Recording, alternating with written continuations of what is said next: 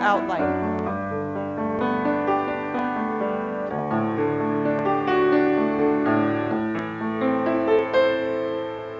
The depth of night.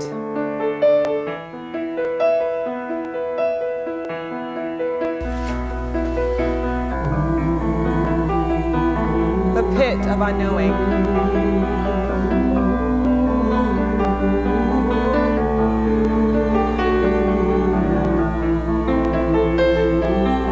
Lord God, ignite the flame.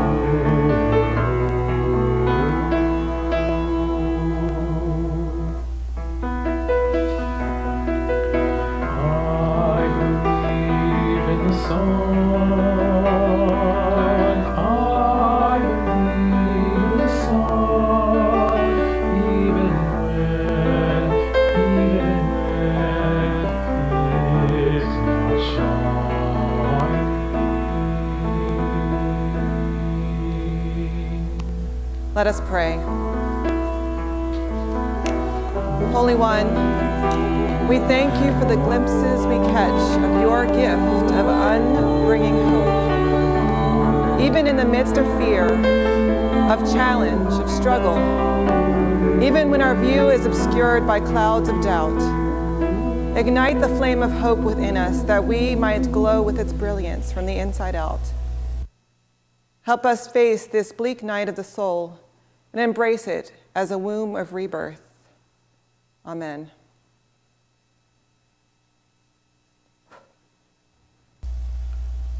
O come, Emmanuel, and ransom captive Israel, that mourns in lowly exile here, until the Son of God appears. Rejoice, rejoice, Emmanuel shall come to thee, O Israel.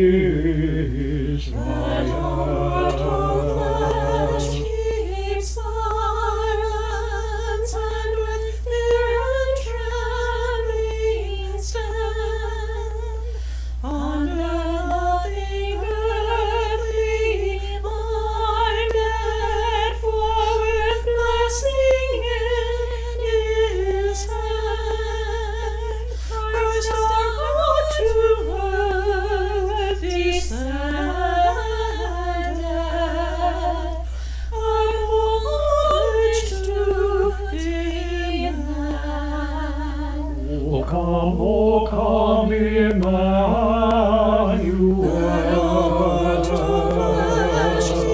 and ransom captive Israel, that mourns in lowly exile here, until the Son of God appears.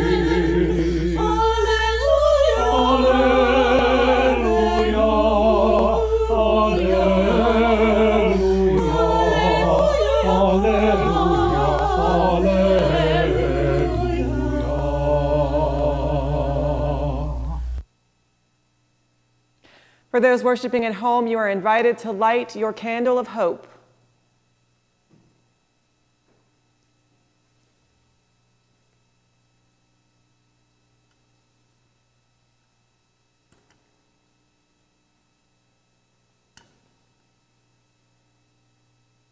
We're going to do a different candle of hope.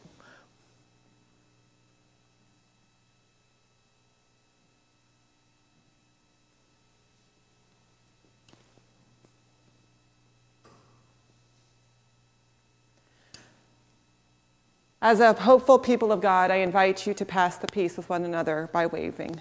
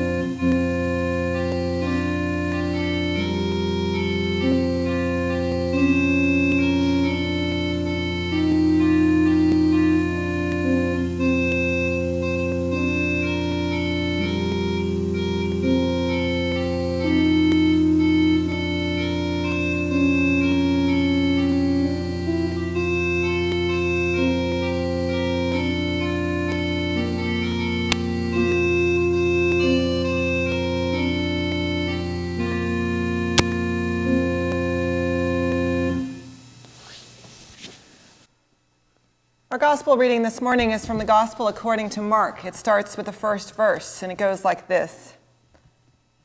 The beginning of the good news about Jesus Christ, God's Son, happened just as it was written about in the prophecy of Isaiah.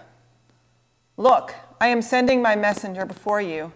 He will prepare your way, a voice shouting in the wilderness, prepare the way for the Lord, make his paths straight. John was in the wilderness calling for people to be baptized to show that they were changing their hearts and lives and wanted God to forgive their sins. Everyone in Judea and all the people of Jerusalem went out to the Jordan River and were being baptized by John as they confessed their sins. John wore clothes made of camel's hair with a leather belt around his waist. He ate locusts and wild honey. He announced, "One stronger than I am is coming after me. I'm not even worthy to bend over and loosen the strap of his sandals. I baptize you with water, but he will baptize you with the Holy Spirit." This is the word of the Lord. Thanks be to God.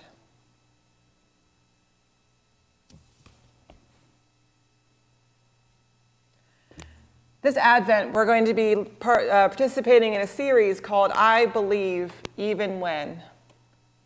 And the truth is that many of us are struggling to believe in the midst of what we are experiencing in our world.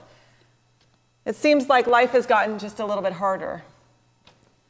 And so it comes time for Advent, where we hear stories of God, a God who is unexpected, who comes in the night, in the darkness, and who speaks. Over the next 4 weeks, we're going to hear the first words of every gospel, the introductions of the stories that tell us, what did these people believe about God, even when? What do these people tell us about why God is important? Why is this good news? This morning's gospel is from Mark. And Mark, I'll admit, is my favorite gospel, so I'm a little partial to it. Mark is a story in the end about power. It's about people and power and how they choose to use their strength. Mark's is a story which is always asking questions of people and their use of power, of how they choose to wield that power, from the government of Rome to the temple priests and religious authorities to the friends Jesus chooses to hang around. Mark asks questions about power. You see, these questions pop up all over Mark's gospel. Who has the power in any given situation, and how is that strength being exercised? And is it by the person you would expect? And, Mark seems to ask, why doesn't Jesus just unleash the power of God, but instead choose to wait? You see, Rome was not a very nice place or people. Rome ran around puffing their chests out with overt displays of strength. We all have that classic image of a Roman gladiator in our minds, you know, the ones with the breastplates with over-exaggerated etched muscles into their skin. We've seen these on the beach with people with t-shirts and the fake abs, right? Like they ran around showing people how strong they were. Those breastplates, they were designed to be displays of physical dominance. It was meant to intimidate you, these fake muscles, to put you in your place, discourage you from trying to rebel. The strength was too overwhelming. Rome ran around declaring themselves to be hope. Now, at the same time, the temple priests and the religious authorities used their mastery of the religious system to hold people captive to a rigid, rule-based system where only certain people qualified. It was a point system. And it was a point system largely created by the same people who enforced them. You see how that system works? They created gatekeepers and hierarchies which were designed to put people in their place, to let you know exactly where you stood. It was a different kind of a power flex. It's not of physical strength, but of societal, psychological power over people. Now, Rome's euangelion, Rome's evangelism, declared that they were the good news. Isn't it good we're here, they would tell people as they conquered them? Isn't it good for you that we're here, that our overwhelming power is here to keep you safe? It's good news, Rome would say, that we can oppress you, keep you safe. We are the good news. At the same time, the temple declared themselves to be the people of God, not the people of Israel, but the people in the temple, because they had the power of God in the temple, in that Holy of Holies. They had the visible symbols of God at their hands. They said, "We will tell you what God says. We speak for God." There is no good news to hear outside of the system, outside of the rules. Come and pay your shekels of silver and you can repent. Come and buy your pigeons and maybe then you can have access to the good news too.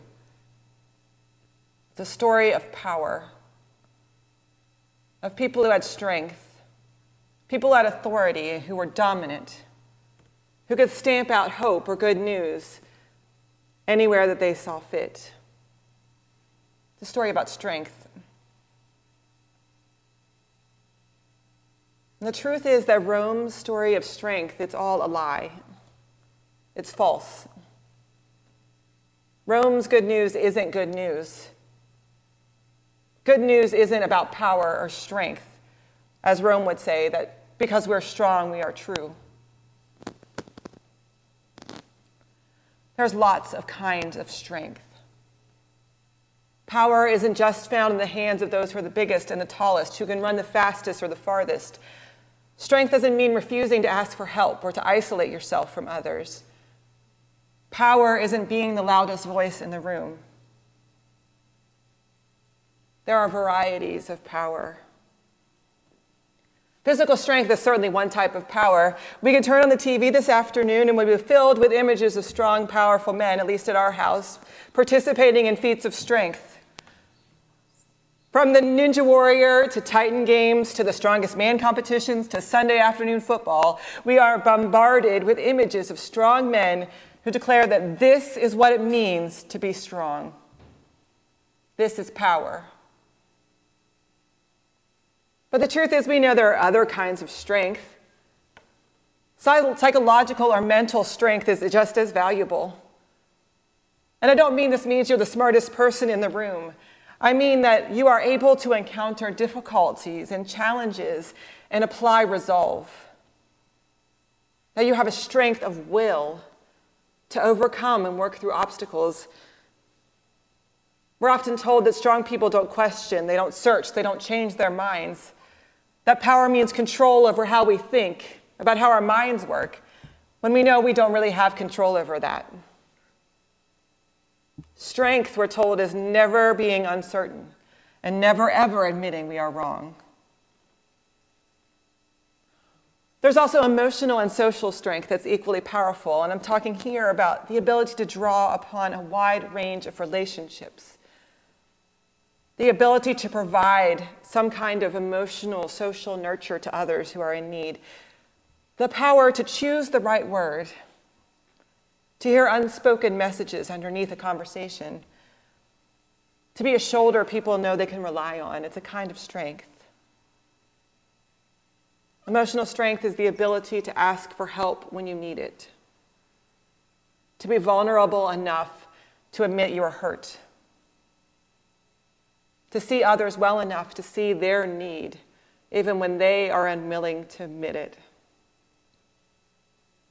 Strength comes in all kinds of forms, none of which are what Rome claimed. Dominance isn't strength. Loudness isn't strength. The temple priests were wrong. Control, rigidity isn't power, at least not the kind from which good news comes. Mark's gospel begins with this statement. This is the good news of the people of God. This is the evangelism, the euangelion of God, the good news. And modern readers miss the barb, the narrative flipping nature of this statement. You see, in biblical Israel, people would have heard those words every day from Rome, from the temple. And Mark declares that none of that stuff is good news. Rome isn't good news. The temple isn't good news. God is good news. Jesus Christ is good news because Jesus Christ is hope. Jesus Christ comes to bring hope. And this is the good news of the people of God. See, both John and Jesus turn away from overt shows of strength. Both men are called to be prophets, to speak the words of God, to name for their community that which is truth. And both showed their power through lives of humility, of service, of changing their minds when change is what's needed, a willingness to see others. The good news of God is that strength is found in the choice to see hope in the midst of despair. John's voice is one of strength from the midst of wilderness. John is the son of a temple priest. He didn't have to go into the desert to live a life of humbleness, to speak those words in the river valley. John's voice comes from the wilderness because this is where he finds strength. It's the way he lives as a voice of change. He chose another form of power, different from that which is expected from him. He chose to be a voice in the wilderness where faith is cultivated and strengthened. John's power comes from his repentance, from his willingness to make an active choice not to buy into doom and destruction, to believe the lie of physical strength as the only strength. John's strength isn't derived from the choice. John's strength is derived from the choice to see a different path, a new way of understanding and seeing God. John invites people to change their point of view and hear a different kind of good news. Repentance, John preaches, is itself an act of power. When people turn their minds more and more to God's good news and away from the false promises in their society, this is God's hope. John chooses to live in contradiction. And his plan of repentance illuminated the countryside in a way which drew people from Jerusalem to the wilderness. They were drawn to a man on the margins with a message. It's a different kind of power, a different kind of good news, and it brings value to all of those who live in the midst of those margins, who don't have traditional seats of power. Not for the first time in the Bible, the world is changed by the quiet voice of John in the wilderness. A voice like Elijah and Jeremiah. A voice like Hagar and Ruth. All unseated from traditional seats of power, all given status because they chose hope in the midst of despair. True power is found in those who choose to act into hope, even when they find themselves in the wilderness. Now, hope isn't optimism or the refusal to be honest about the reality of your situation. Hope is the choice to see a different option, even ones which are painful. On August 1st, 2020, the Sarah K. Evans Plaza was opened in Roanoke Rapids, North Carolina, and it's a permanent symbol of hope. Evans was known formerly as Private Evans, is now 91 years old. And she reflected recently on an unremarkable event which led to public attention. Only recently. See, in 1952, Private Evans was on her way home from her first military assignment when she refused to move to the back of the bus. Upon refusing, she was taken to jail and detained for 13 hours. And she sued the Interstate Commission for discrimination. She won a judicial victory of 1955. The ruling was never enforced. This is power she had.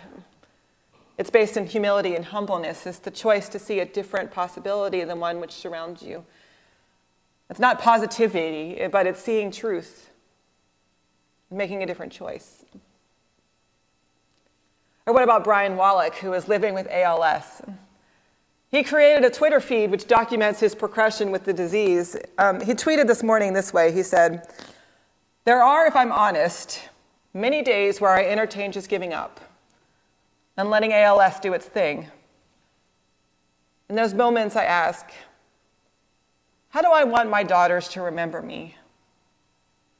And I slowly but surely pick myself up again. This is strength.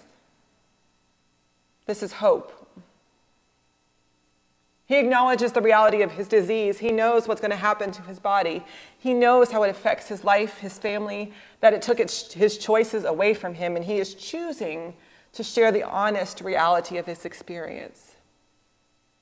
He is a voice in the wilderness saying that he doesn't have a choice in the progression of his disease. He does have a choice in how he lives out the rest of his life and the attitude he carries through it. Or take the words of Graham, who is a 76-year-old from New Zealand. He was interviewed recently for the Stories of Strength project. You should go and just Google Stories of Strength. It'll pop up, and there's just endless stories. And when they asked him his story of strength, he said this. He said, there's different types of strength, and there's strengths in the way you behave yourself. It's to know how to do things. It's strength in your manners. There's strength in your well-being. Strength is to put food on the table for my family. And I got married, and that was hard and an achievement. And then I went to work, and I got paid every week, and I had enough to buy a house and to look after my children. And now my children have got children. And this is strength, he says. Strength is the choice to live every day and make choices. He went to work every day. He took care of himself. He contributed to his community. It's a story of power in the everyday choice to get out of bed and to make the next right choice. Power is found all around us every day. It's the ability to believe, to hold fast to our faith, that despite the barrenness of our surroundings, the challenges of the everyday, we put one foot in front of the other. And maybe it's down a different path than before, one that's scary, and we only take one tentative step at a time, but power is knowing that you need to make a new choice and following through. Hope is seeing God at work, even when the world is dark. Let's choose hope.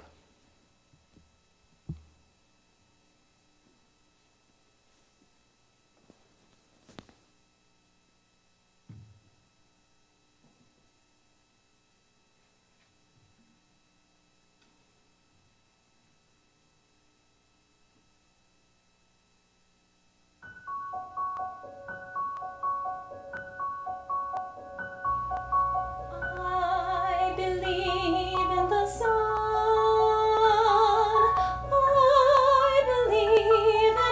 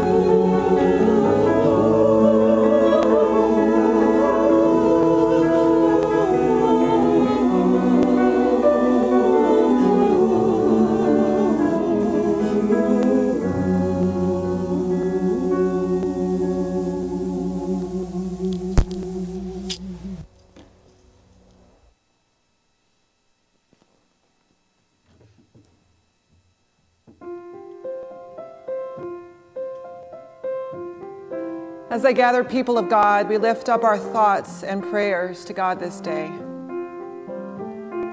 We offer them up in our hearts and minds, in our prayers, and in those chat boxes as we worship. I invite you to get in a comfortable place, to be as quiet and still as you can. I invite you to take a deep breath as we prepare for a time of prayer.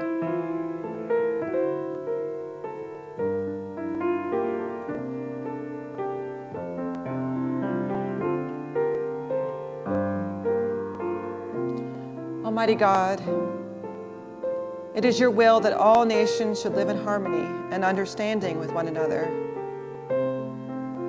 We ask you to look mercifully upon the world of our day and heal the sorrows and sufferings of all.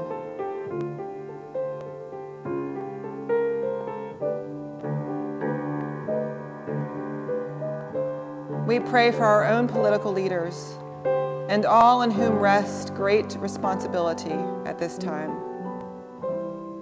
Give them wisdom to make the right decisions, courage to fulfill them, and perseverance to continue their efforts to establish peace and promote the welfare of all humanity to the glory of your name.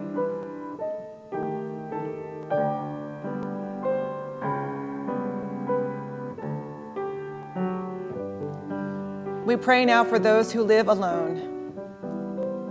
Be with them, Lord, if they are separated from loved ones by bereavement or in a solitary life, chosen or enforced. Let their inner resources of love be strong enough to withstand isolation and loneliness.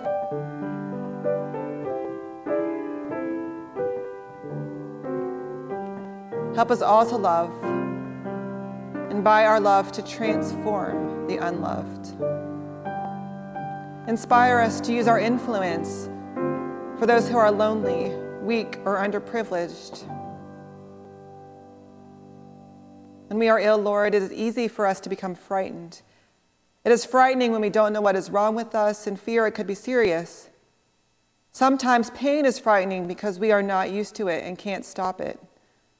Sometimes weakness is frightening because we feel we will never be strong again. We pray for all who are sick, in pain, or frightened for any reason. In this moment of silence, we bring to you those we know who are unwell.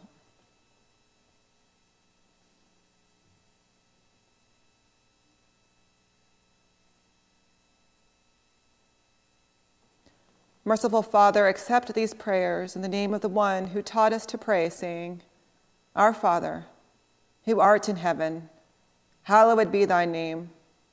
Thy kingdom come, thy will be done on earth as it is in heaven.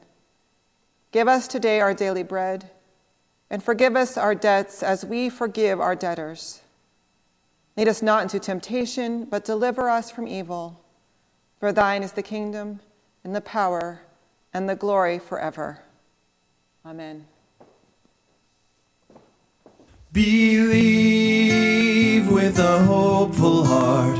Believe and shine your light. Believe because the song we sing is sung for all. And now let the weak say I am strong. Let the poor say I am rich. rich because of what our God has done for us. Believe.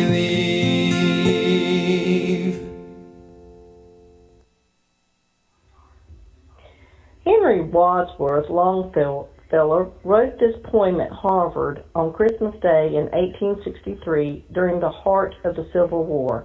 His wife had died tragically in a fire, and he had just found out that his son had been injured as a soldier for the Union. He heard the sound of bells and began to write, spurred on by his sorrow at the state of humankind. And in despair I bowed my head. There is no peace on earth, I said, for hate is strong and mocks the song of peace on earth, goodwill to all. And yet hope wins out as he pens the fourth verse. Then pealed the bells more loud and deep. God is not dead, nor doth not sleep. The wrong shall fail, the right prevail, with peace on earth, goodwill to all.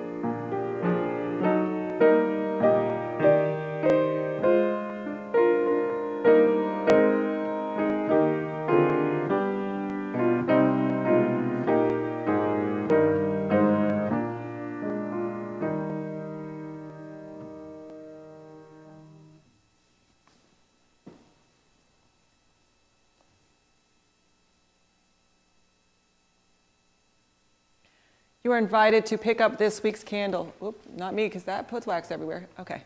You at home can pick up your candle and lift it up high for the benediction. We wait for justice, but we do not wait for change. We wait for restored health, but we do not wait to work for healing. We wait for wholeness, but we do not wait to work at binding relationships. We wait for peace, but we do not wait to work to eliminate hatred. And so, my friends, like bells ringing out the news in the sun still shines on cloudy days, that fills the night with sadness with the message of hope. Go into your lives this week humming the tunes that keep hope alive in you, that spur you on in your work of justice and reconciliation. I invite you now to raise your voices and repeat after me. Do not be afraid. God is with me. Now stand and receive the benediction.